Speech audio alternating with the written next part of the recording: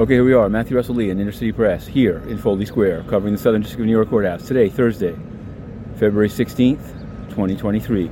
Now, yesterday on Sam Bankman-Fried, based on a request that we first made on January 3rd to unseal his two co-signers, they were unsealed by Judge Kaplan. The one is the former dean of the Stanford Law School, Larry Kramer. Another guy works for the Info Lab there.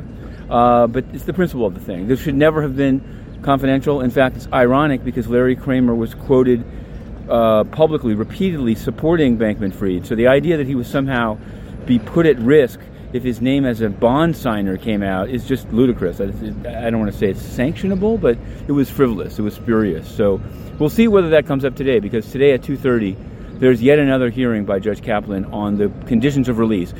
Perhaps he should never have been released. Look at Avi Eisenberg, stealing much less. He's in jail, no bond.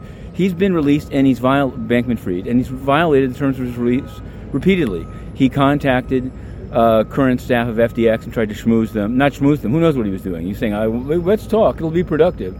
He used a VPN.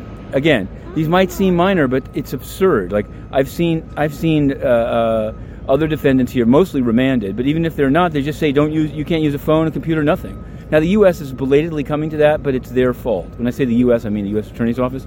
They should never have released him. If they had to do it, if they felt they had to do it, if they made a decision in order to get him extradited, then say that. But to pretend that this makes any sense is absurd. Now, Saipov goes along. Yesterday, day 3 of the penalty phase, victim statements, very troubling.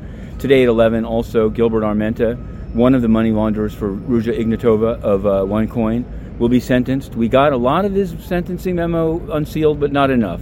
But we'll be reporting on that in connection with his sentencing. The government says they want 7 years.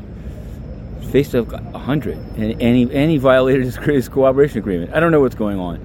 The UN, well, David Beasley took an award from Sudan's coup leaders. You can check it out. InterCity Press wrote it, and we're asking the UN about it. To be continued.